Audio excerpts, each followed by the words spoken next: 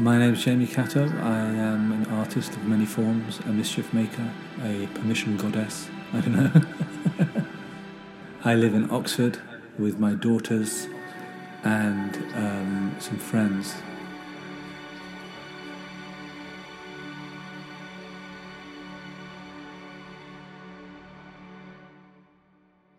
Kindness is the most essential component of any self-development or activism, because we're working so hard on our awareness. We're going to retreats and reading self-help books and doing stuff so that we can really notice our mind and really...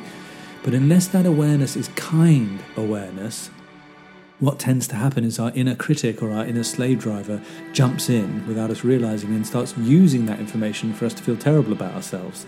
So instead of noticing all the ways you're improving or seeing how it could be adjusted and being totally patient and kind, suddenly people are like, oh God, I'm so bad, I didn't do any yoga this week. Start actually making themselves feel shitty. So it's self-harming with your awareness. If it's not kind awareness, then you will inevitably start self-harming with it.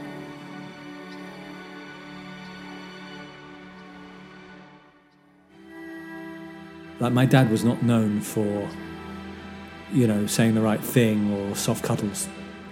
And when I was a little boy, I grew up in a quite exclusively Jewishy house.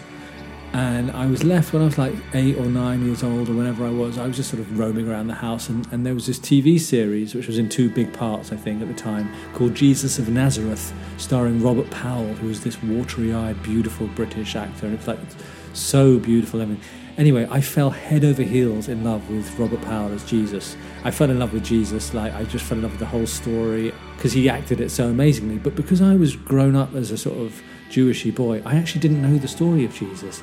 So I was sitting there gaily falling deeper and deeper in love with this man, not knowing what was coming, not knowing what was about to happen. So when he suddenly got betrayed and crucified and everyone throwing things at him and jeering at him, I was literally beside myself. I was fully traumatized. I was sobbing. I couldn't believe what I was seeing. It was the first real rude awakening of my childhood. And I remember going down to my dad and sobbing and freaking out and going, how could they? Being really, really solid gone.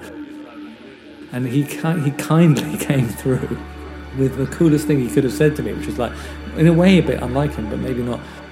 As he looked at me, he said, you know what, Jamie?